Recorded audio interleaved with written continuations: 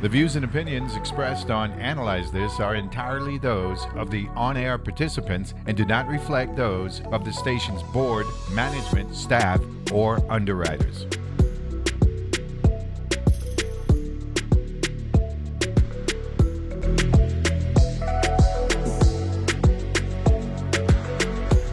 And Happy New Year. I am Summer Sibley Brown, filling in for Neville James as the host of Analyze This from WTJX 93.1, your NPR station in the Virgin Islands. Neville is on St. Thomas today, and he is preparing to host WTJX's coverage of the 2023 Brian Roach inauguration, which begins today at 10 a.m. on WTJX TV. Viewers can also stream online via WTJX's Facebook page and at WTJX.org. As we dive into the new year fresh with resolutions, goals, and intentions, I thought it might be interesting to check in on it might be interesting for us to have a conversation about what the new year, at least I'm hoping, will hold. Right, which everybody knows for me is like increased conversations about agriculture, and then in hour two we're going to talk a little bit about health. Before I go into our guest, because we do have a guest in studio today, I wanted to shout out all our listeners, and I wanted to apologize. I know first show of the year you were really hoping to hear the R, right, the NPR. If he was here rolling it like it's Rakim, and it's not, but I have the privilege of filling in for him. Neville James, if you are listening this morning, shout out, good luck, have a wonderful time at the inauguration. And for Virgin Islanders, today is the day, right? Today is a great day in the Virgin Islands. We are having inauguration festivities, and I wanted to shout out that it's like 3 days of festivities, right? So on St. Thomas today, there is the inaugural mass, St. Peter's and Paul Cathedral Church, Charlotte Amalie, 8 a.m. That is, we're inaugurating our governor. Neville will be there. There's the David Monsanto Bandstand at Emancipation Garden at 10:30. There's a military parade, Veterans Drive at 1 p.m. There's an open house at Fort Christian, Charlotte Amalie at 2 p.m. And there's the inaugural ball this evening. And as you know, there was like a whole wonderful opportunity to get your tickets online, and people will be festive. Then those festivities move to St. John on the 3rd, and then St. Croix on the 4th, right? So it's the post-inaugural mass they'll have the introduction of the governor that's on St. John, and then there's a reception, and those are happening at Our Lady of Mount Carmel Church on St. John, and that's invite only. There is introduction of the governor at Frank Powell Senior Park. There's a reception at Midas Garden in Cruz Bay at 1 p.m. On St. Croix, there's also another post-inaugural mass at St. Patrick's Church in Frederickstead. There's a military parade in downtown Frederickstead, post-inaugural ceremony in Bud Hope Park, open house reception at Arthur Abel Complex, and then inaugural ball at Polo Grounds. So the administration and Governor Bryan and Lieutenant Governor Roach and all the members of the cabinet have a really packed 3 days. I'm wishing everybody well. 2023 is here, and so now I'm going to turn into the show. If Neville calls in, we might get to sneak a good morning. You may get to hear his voice, you may not.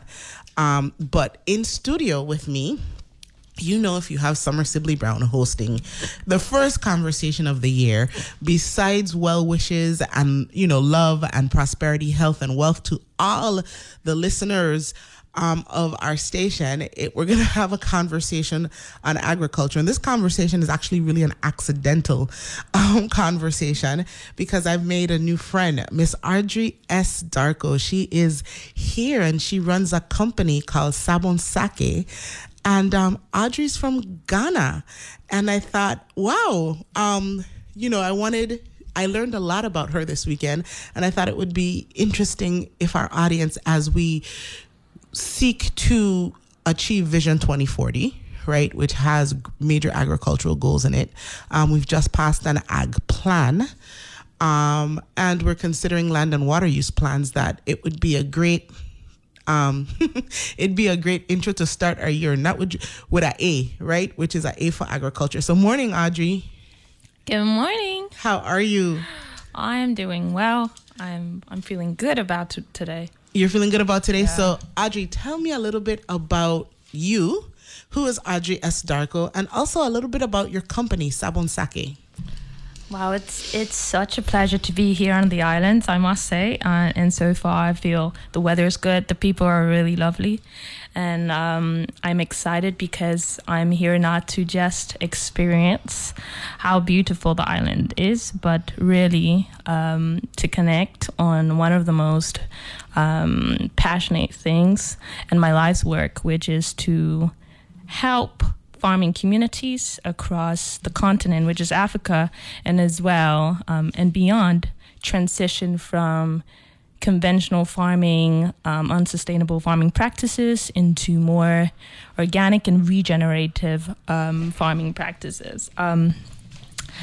I'd like to start off and say I'm a farmer. I'm also an agricultural development strategist, and as well helping to partner and collaborate with farming communities to grow more food sustainably, to understand what it means to tackle the climate crisis, and simultaneously increasing food security and quality.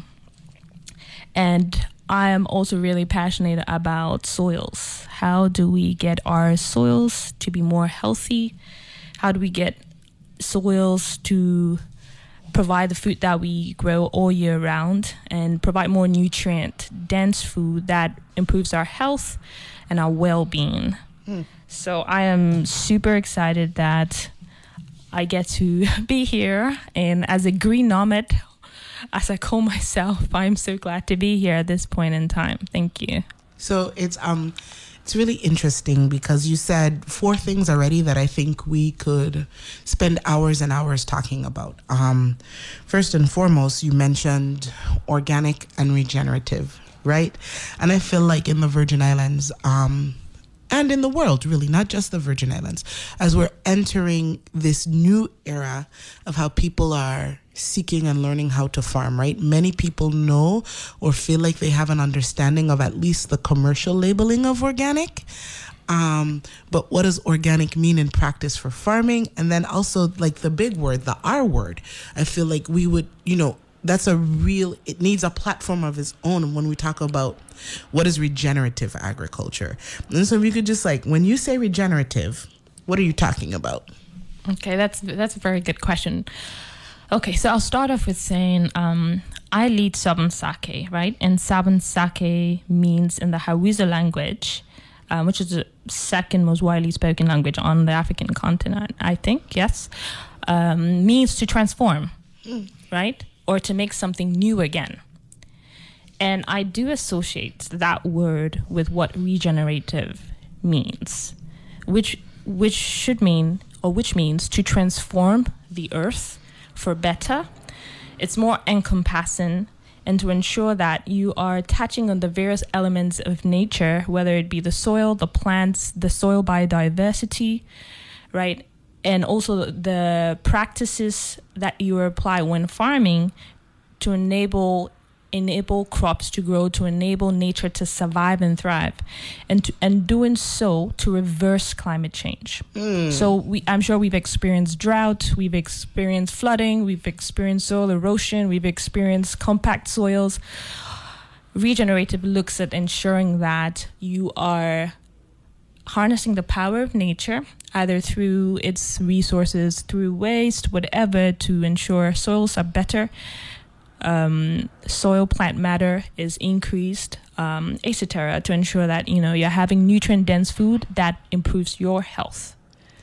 So I think what the way you've positioned it and what I'm hearing, because when we talk about regenerative ag and we talk about ag practices, the average listener could be driving and be like, oh, this morning is a farmer conversation, right? Because we're talking about farm and food production.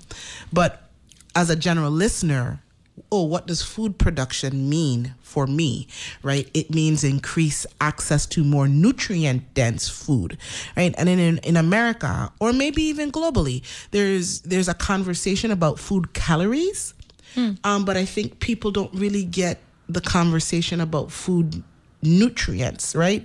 And that those nutrients come from the soil. So like when you talk about regenerative and you're talking about the elements, that excites me. You also mentioned something about climate. And I think if you're a listener, you know, it is January 2023, and that's a boundary and a transition that happens for us as humans. But the earth is continuing. She's continuous, right? She don't have a break. Today is not the second day of the new year for the earth. She is in this constant like flow to exist in a balanced way, and climate is part of that. And so what is the urgency you see around regenerative agriculture in relationship to food, in relationship to how we as humans like sustain ourselves? Okay, I'll say that over 95% of our soils, right, produce over 95% of the foods we produce come from our soils, right? That alone is eye-opening, and I think that allows us to see that soils, elements of nature, we should prioritize in order for us to grow food more sustainably and grow food more consistently. The urgency around regenerative agriculture, well, I'd say that one is to first look at the mindsets of us as humans, right? And how do we transform that mindset to see that we can, first of all, take care of nature to take care of us. Ensure that we are not just growing any kind of food anyhow, but then we are looking at how do we engage in responsible production and consumption? How do we build climate resilience, right? How do we ensure that we are not going hungry, right? It starts off with the mindset. And I'll give the example of what we do at Sabon Sake, and say that us at Sabon Sake, we started off with utilizing the abundant resources that surround us at the farm. So we found out that we have a lot of waste, biomass waste. We have a lot of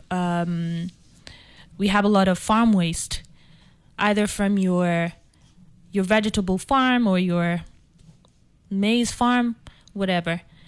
And currently we realized that there's a need to actually make use of this waste. We currently use bagasse, which is sugarcane biomass waste. We also use coconut husks as well, even rice husks.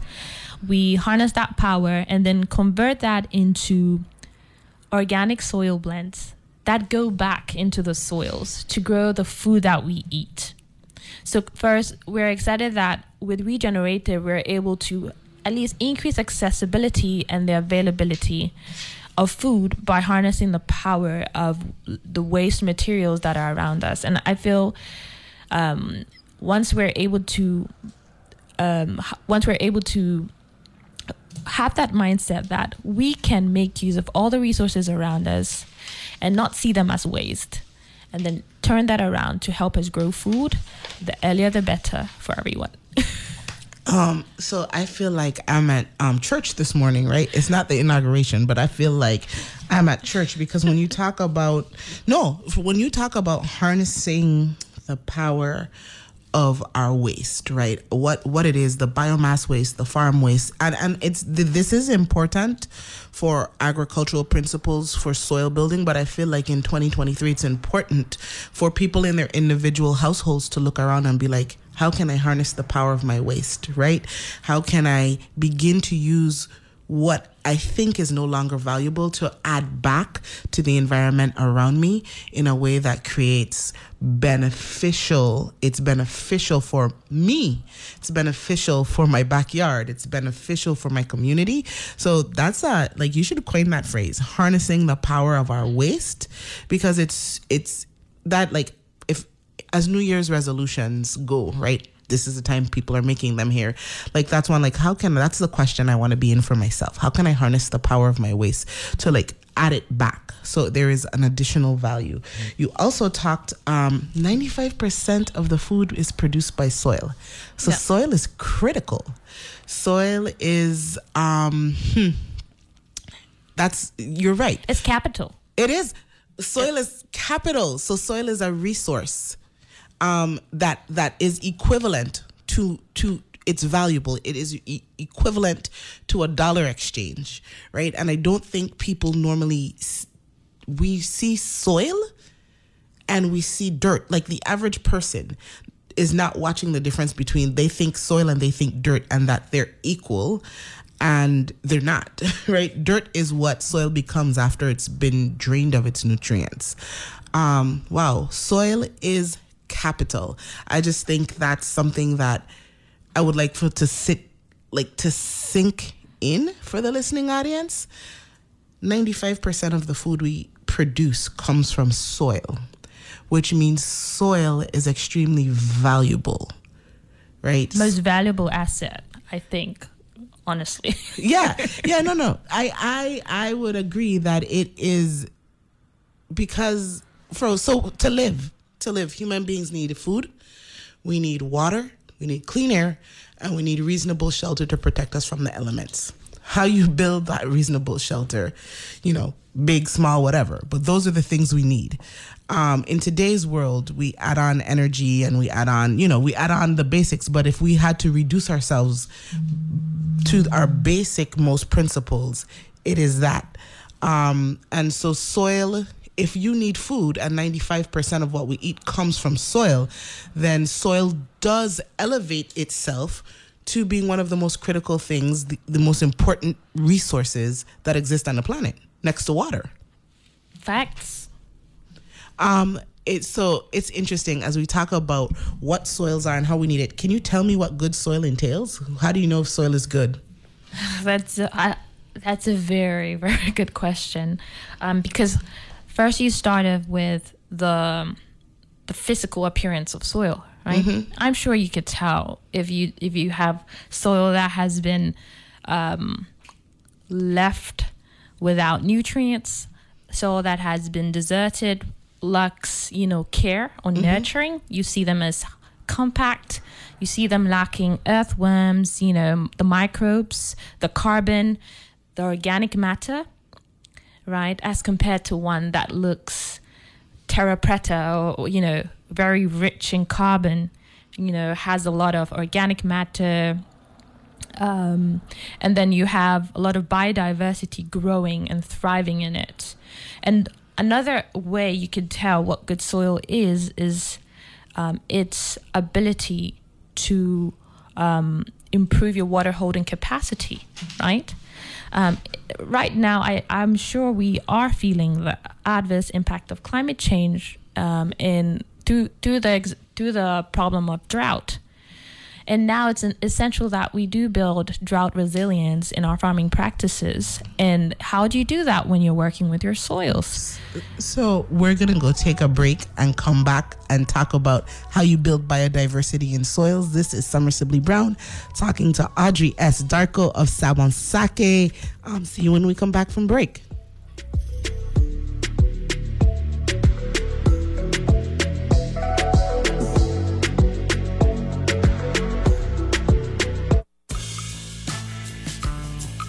I'm Scott Tong from Public Radio's Midday News Magazine, Here and Now.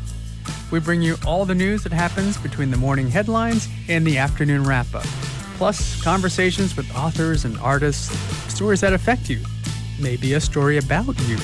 So join us for NPR's Midday News Magazine, Here and Now. Weekday afternoons from 3 to 5 p.m. right here on WTJX FM 93.1. You know exactly how you take your morning coffee. Knowing where to get news you can rely on is just as simple. Listen to Morning Edition from NPR News every weekday. From 6 to 8 a.m. here on WTJX FM 93.1, your NPR station in the Virgin Islands. You can also listen on demand via the WTJX app, available for download from the App Store in Google Play.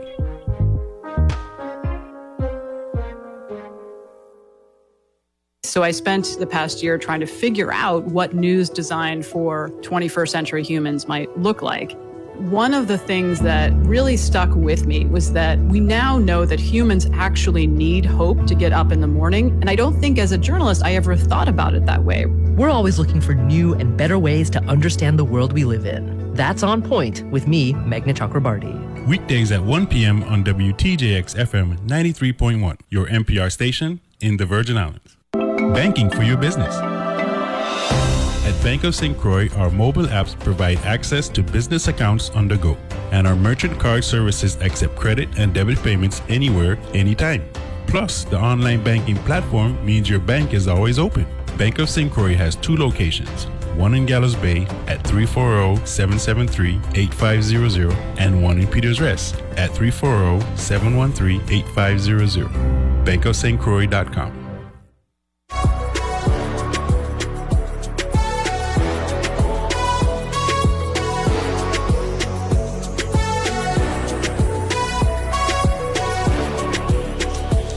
If you are just tuning in, happy New Year.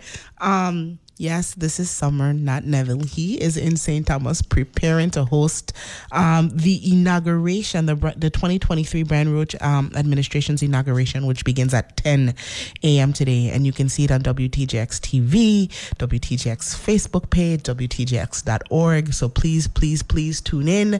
You get to see Neville. And he'll be back tomorrow. But for today, you have me, and I am talking to Audrey S. Darko of Sabon Sake, and we're talking about agriculture, the thing that makes me the most excited. And so I'm hoping you're getting excited, because thus far we've touched a little bit on who Audrey is. She's here from Sabon Sake, is in Ghana. She works with farmers and communities of farmers, and like increasing opportunities for them to network, to increase yield, production, and to work regeneratively. Which was a large part of our conversation. And the name Sabon Sake means to transform, right? Which Audrey, to quote her, said that's kind of the principle of regenerative agriculture, to transform whatever it is we're doing in agriculture so that it is actually being beneficial to the earth, to all parts, to climate, to us as humans, producing more nutrient-dense food in a nutshell. And so, Audrey, we're back, and I want to talk to you a little bit more about what is Sabon Sake, how did you start it, what have you done so far, how long have you existed? Thanks for that. I'll start off with saying that Sabon Sake was birthed, was a mission of ensuring that all the elements of nature, the trees, the environment, we as humans, down to biodiversity, are able to thrive and to function at optimum best. So with this mindset, with this mission, we started somewhere at the ending of 2018. So this year will be our 5th year in existence. And it was triggered, honestly, by looking at how food factories across Ghana and parts of the continent were collapsing, because the notion was that there wasn't enough raw material or food supplies to get the factory sustainably operated every day. And I just couldn't understand why, and I thought to myself, why is this happening? It shouldn't happen, because there are farmers, there's land, we can grow food, we can do this sustainably, we can scale it, and then we can supply these factories to provide the food that we need and distribute all over the world, right? So we just took a leap of faith and started off with walking in and researching in farming communities. So we've partnered with farming communities all across Ghana and parts of Africa, where we just wanted to understand, what does it take to get farmers who are the front lines of climate change and are the front lines of our sustainable food production to grow food for us and to make sure the food factories don't collapse, are not resuscitated, don't collapse again, but actually just are sustained throughout. So we just started off with a sugarcane farming community down in Ghana that was producing various varieties of cane. And we thought to ourselves, in order to increase the yield, there are a lot of things we could look at. But then we eventually realized that their soil quality, how they were, practicing farming was not sustainable, wasn't regenerative. So we just said, okay, we would work in a way that improves the soil health, restores it back to good standing, and then voila, we can have increased yields and the factories could have the food supply. So that's what it's been like. So it's funny because as you were talking about two things that I thought mirrored the Virgin Islands, right? We have farmers at the front line. We have land. We have people. Where is the food? Why is it such a problem? We in the Virgin Islands, we import 98% of our food, right? So when you said, why is there a problem with food supply, right? Like this should be able to be achieved. I think there are many in our community who feel that way. I, for one, so I resonated. Like I had a real connection to you in that moment. I was like, duh, like that's how I feel. I'm like, what is amiss here? Why we aren't moving the needle? And you said a key word. You said at scale, right? Like we can start at scale and grow this into continual sustainable food supply that is happening in a way that is not just good for the people, but it's good for our environment, right? And so Virgin Islands Good Food, who I am not wearing that hat this morning, but like really, really, really, I really connected there because I was like, yes, yes, and yes, right? And it could and should be this way in any island, country, rural community, or even now with urban agriculture, right?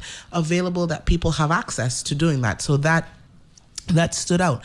And then starting with research, right? Getting to know the communities, getting to know the people and the challenges is super important. And I just feel like brilliant, because you also said, which I want to frame for all those who are listening, that farmers are on the front line, not just of food production. They're on the front line of climate. Climate action impacts all of us, and it impacts some of us more, right? Yes. Farmers' livelihoods are tied to the conditions of the environment. If 95% of what they're producing comes from soil outside, soil erosion, hurricanes, flooding, they're impacted by all of these things. Groundwater for drought, right? Quality of soil allows water to percolate through to the water table, right? Saltwater erosion, like there's all of these complex and really actually simple systems that exist all around us to create biodiversity, as you said, and farmers are on the front line of that, which also makes them their practices makes them major contributors to the outcome. So wow. And so you said you started, I'm going to take us back to Sabon Sake. I just went off on a little contextual rant because I was so excited.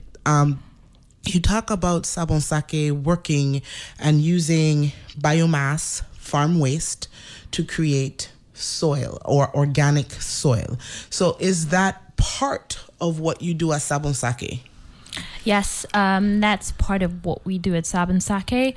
Our goal is, how do we get small-scale smallholder farmers as well to transition to export-driven commercial agriculture. And in order to do this, what better way than to provide accessible and available soil inputs?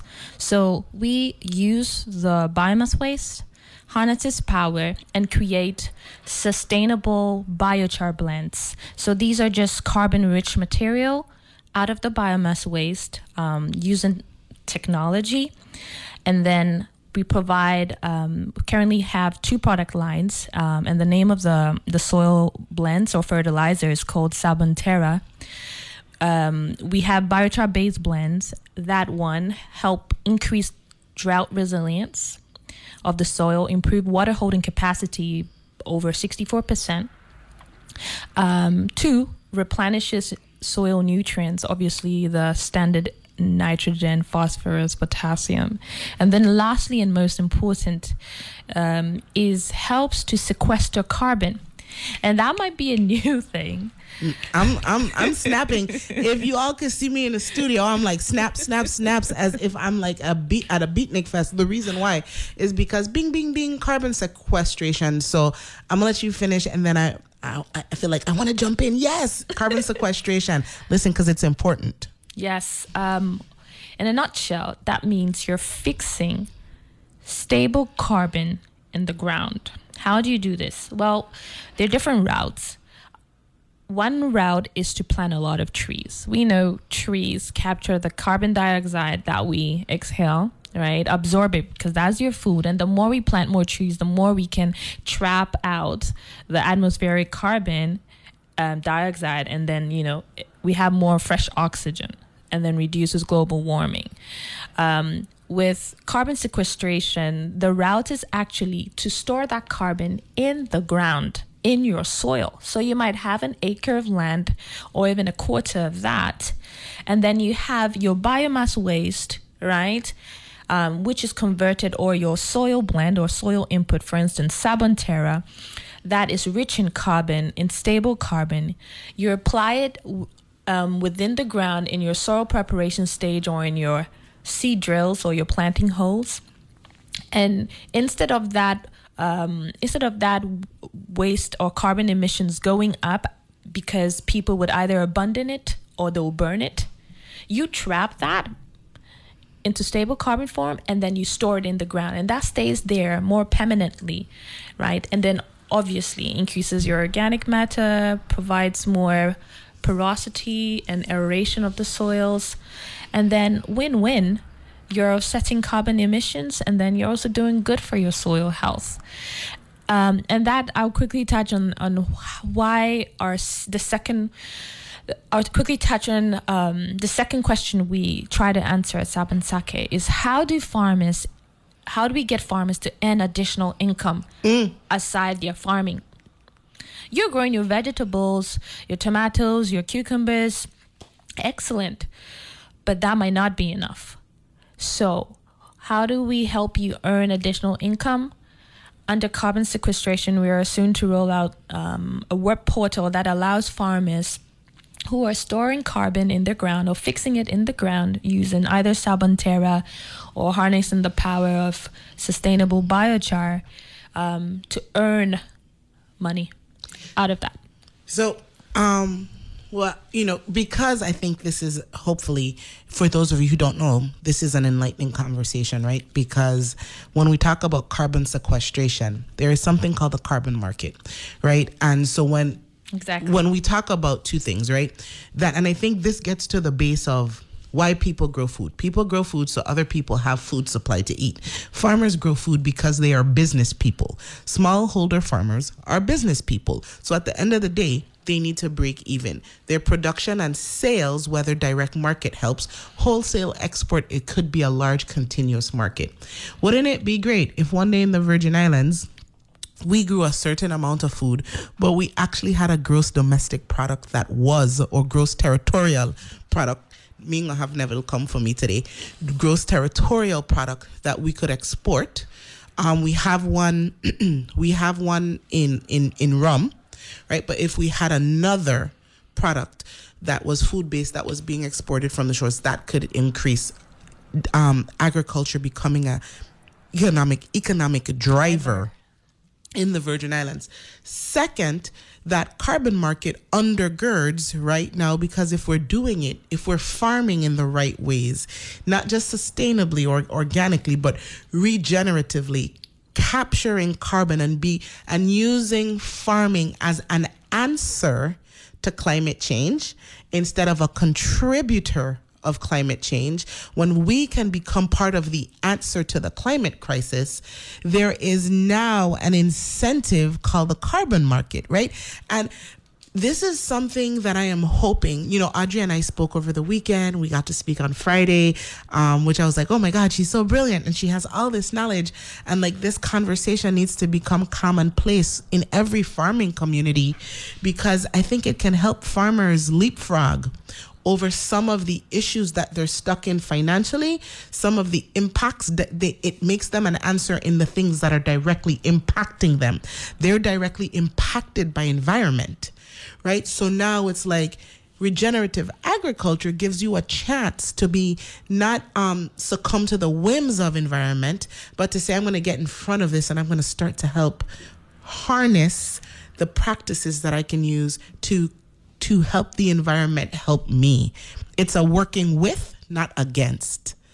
And I think that's really, really, really important. And like, so, you know, everybody's getting ready for the inauguration, but I wish like there were policymakers and things listening, because I think carbon market, carbon sequestration, like how are we beginning to have that conversation here in the Virgin Islands is really important. Wow. So I want to talk a little bit about Sabon Terra, because you went into this to support farming communities. And did you always have that product in mind, or did that product come out of the work you were doing? It came out of the work we were doing, because there are two things that we touch on at Sabon Sake is with the mindset, and is with utilizing local resources. So we used to call it waste, but now we see waste as a resource. So the mindset and the resource.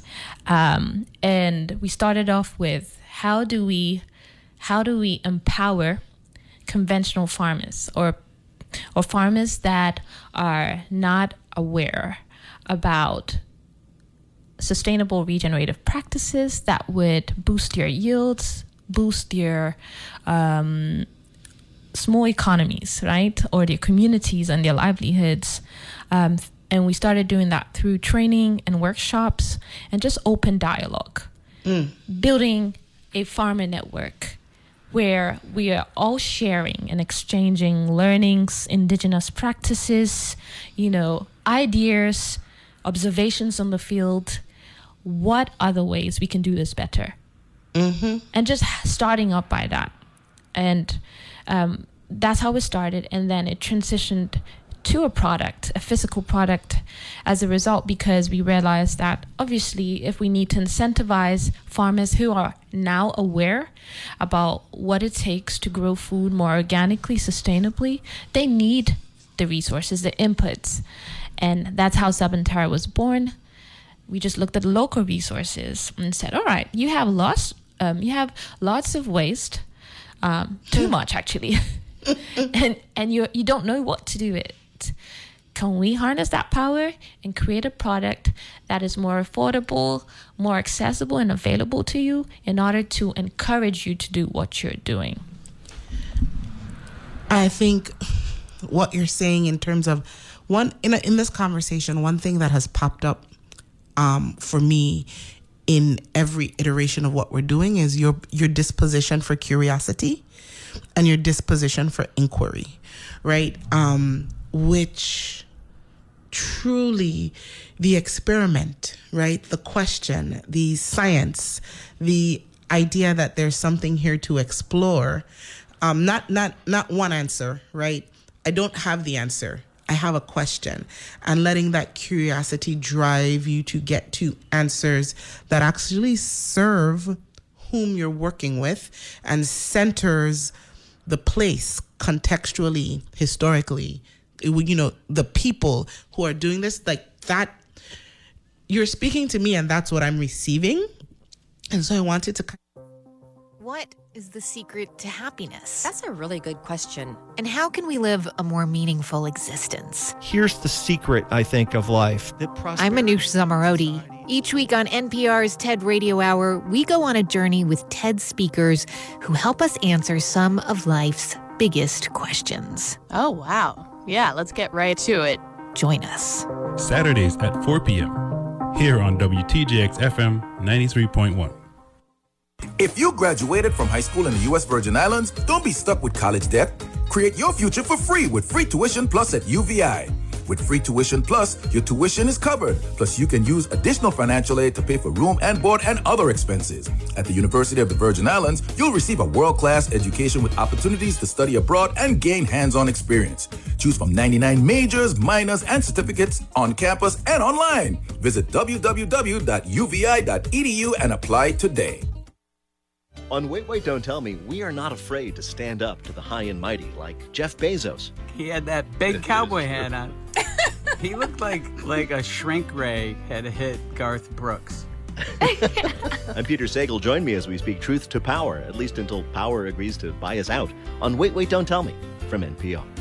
Saturdays at 1 p.m. and Sundays at 2 p.m. right here on WTJX FM 93.1, your NPR station in the Virgin Islands. Tune in to Conversations with AARP Virgin Islands. Listen and watch to get news and information on upcoming events as well as informed conversations with agencies and community organizations. On WTJX TV Channel 12, Fridays at 8:30 p.m., Sundays at 2 p.m., Saturdays streaming live on AARP Virgin Islands and WTJX's Facebook page Tuesdays at 11. And live 11 a.m. at 93.1 WTJX FM, Conversations with AARP Virgin Islands.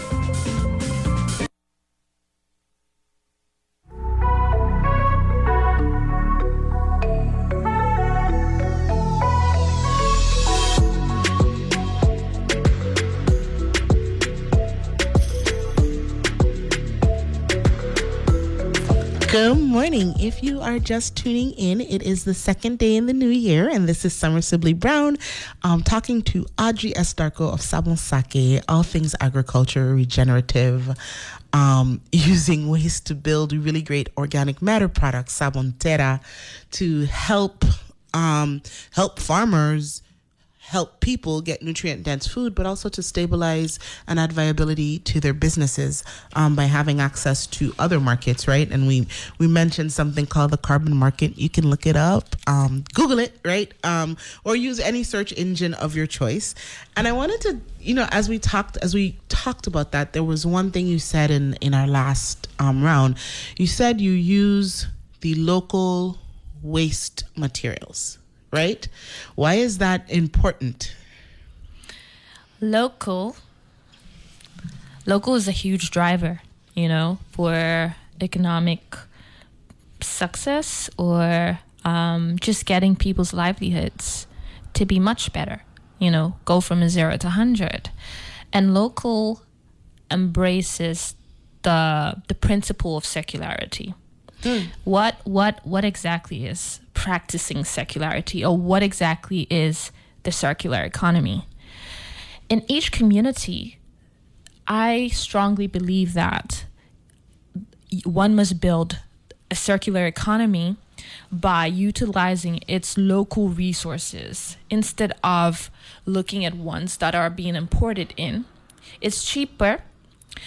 It means that you are recycling and doing right by the environment. And anything you do, anytime you support the environment, it supports you. It reciprocates that gesture. And what better way than to be more cost effective and ensure that you have a reduce, reuse, recycle kind of approach to doing things to spur you on. So when we talk about the principles of circularity, right? You and I had a conversation this Saturday, and I felt like the principle of circularity is one of the primary ways we leverage the changes that are highlighted in the Sustainable Development Goals, the SDGs. I know that Sabon Sake has several Sustainable Development Goals on its website, and I want you to give people your website before we leave. So if they're interested and they want to learn more about what you do, they can actually go to your website and find information about you and sign up for a newsletter or, just follow the work.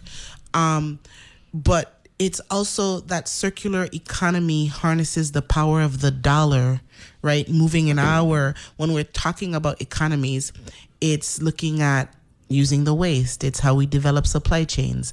It's how many places, how many households, people, businesses the dollar touches before we send it off to our import market, right? Because right now when we go straight from direct to import, we miss the value of what it could build and how it, and that sticking and staying power in our community is lost. And so I really, really, really, the principle of I called it hyperlocal systems, right?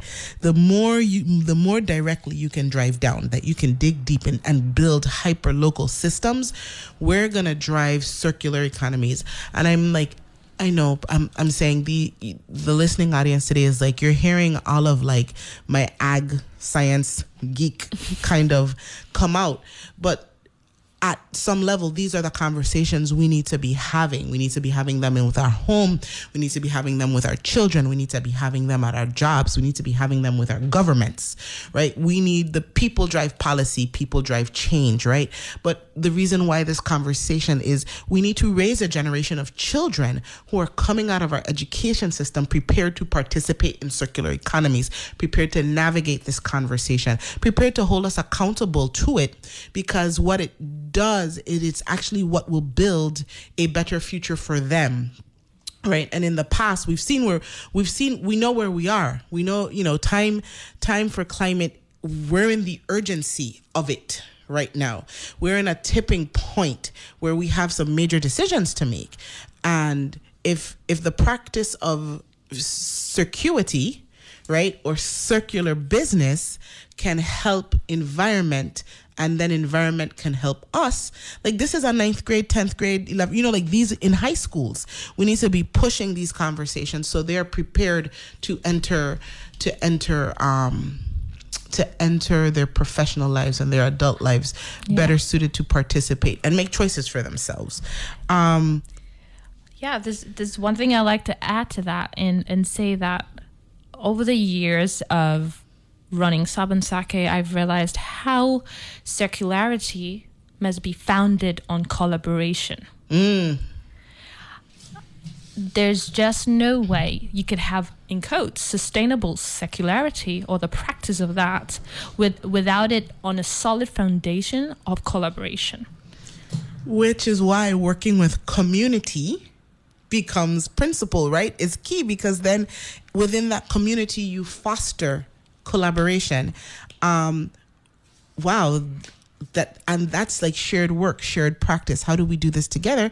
Which makes me feel like it's also taking us back to like indigenous ways of being, right? Like, I think our ancestors understood at all deeper levels what it meant to be collaborative in order to exist. I think modern times tells us that we can do things in isolation, which nothing in nature functions in isolation. Not even soil, right? No way. No way. It would not function at optimum best. And if that's the ideal or utopia we're looking for, it's essential that we are looking out for the various resources, the various people, the various institutions, the various infrastructure that are around us, that we could tap into, that we could connect with, that we could collaborate with in order to achieve the final outcome or the goal of having an excellent and burgeoning economy, right? And just also going back a bit, it has to be closed loop. So it's not just an open loop circular economy. It needs to be closed loop. I'll give the example of, there might be somebody who is growing maybe leafy vegetables, right? But then there might be a market that's available to sell that. Or there might be a farmer that has acres of a raw material that's available. How do we support that farmer, right, to supply that market and ensure that that money goes back into the community that it stays in? That is circular economy. And even with it, I know Virgin Islands is such a tourist destination, a unique one. And I think we now need to start looking at circular tourism.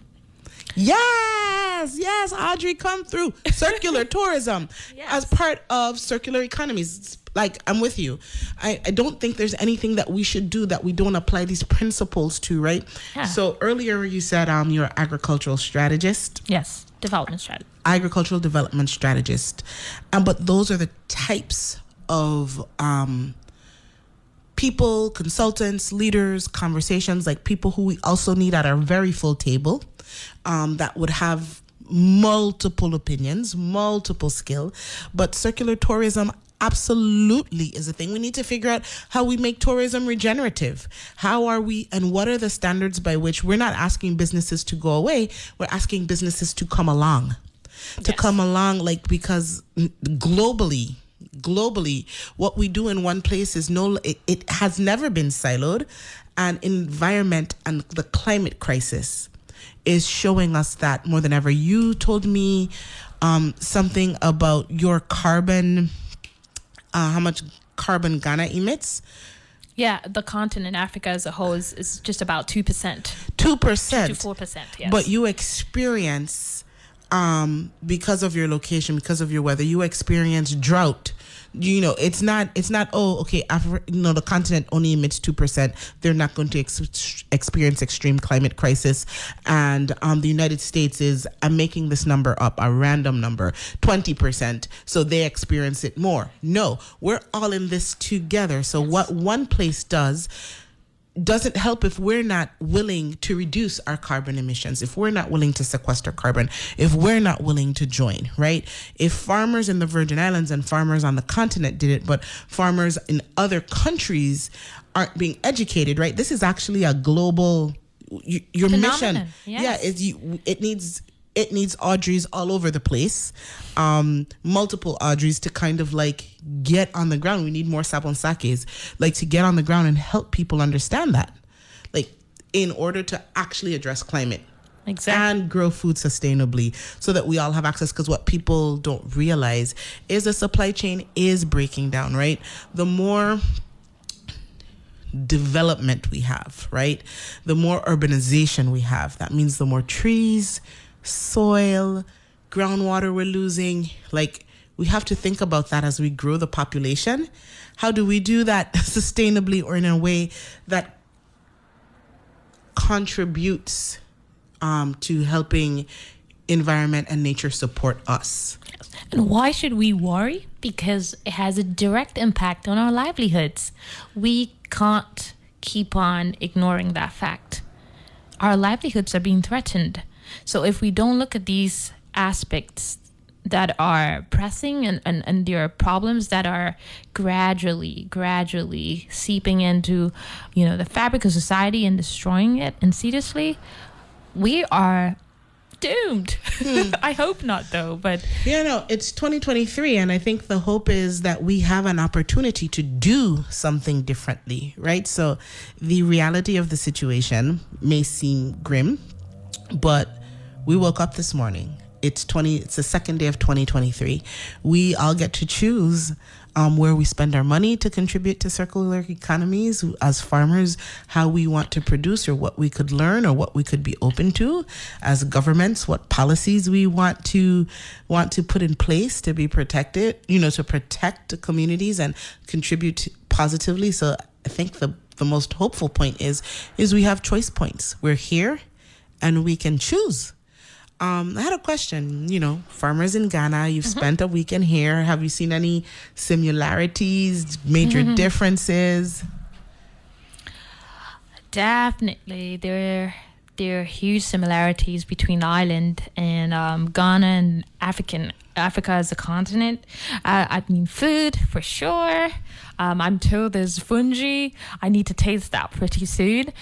That should be similar to Ghana's banku or fufu, made out of maize, cassava, yams or plantains.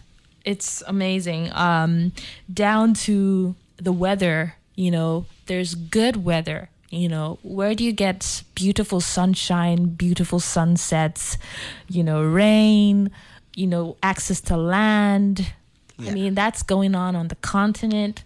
And then as well, having the people, that understand the culture, are able to communicate with one another and do that more collaboratively.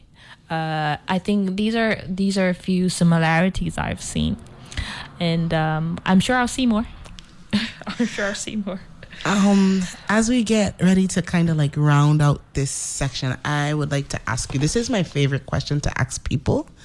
What is your greatest hope, Audrey, for the work that you are doing? Okay. One is to see more youth involved. It's amazing to see our moms, our dads, our grandpas, our grandmoms, holding the baton and the torch and then powering through the farming industry and growing food for us. Averagely over the 60 years is the average age for a farmer. It's also the same in Ghana and parts of the continent. I honestly think there needs to be a shift, an awakening, and the youth need to be involved. And my goal is to ensure that we can empower the youth, incentivize them, and reel them in quickly. Because that's the only way we can ensure sustainability. And then I think the second bit is to ensure that we have a solid farmer network that understand each other, that appreciate each other, are willing to collaborate with one another, right? And I'm looking forward to doing that whilst I'm here on the island. And then thirdly would be ensuring that we can build circular models, business models, where you can have on your farm access to raw materials, you can process your raw materials, you can produce food and distribute.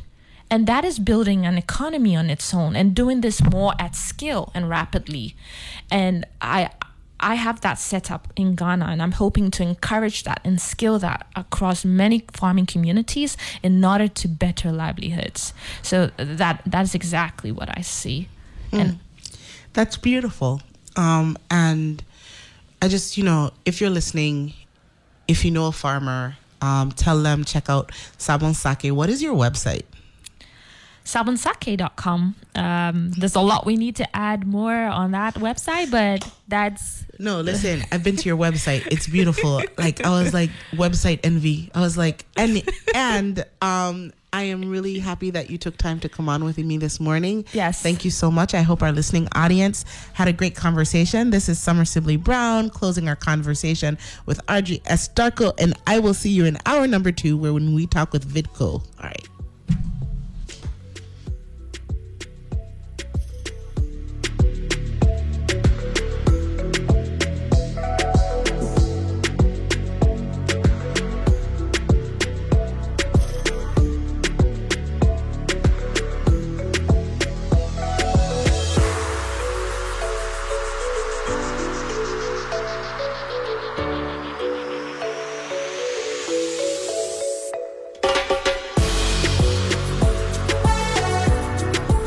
The views and opinions expressed on Analyze This are entirely those of the on-air participants and do not reflect those of the station's board, management, staff, or underwriters.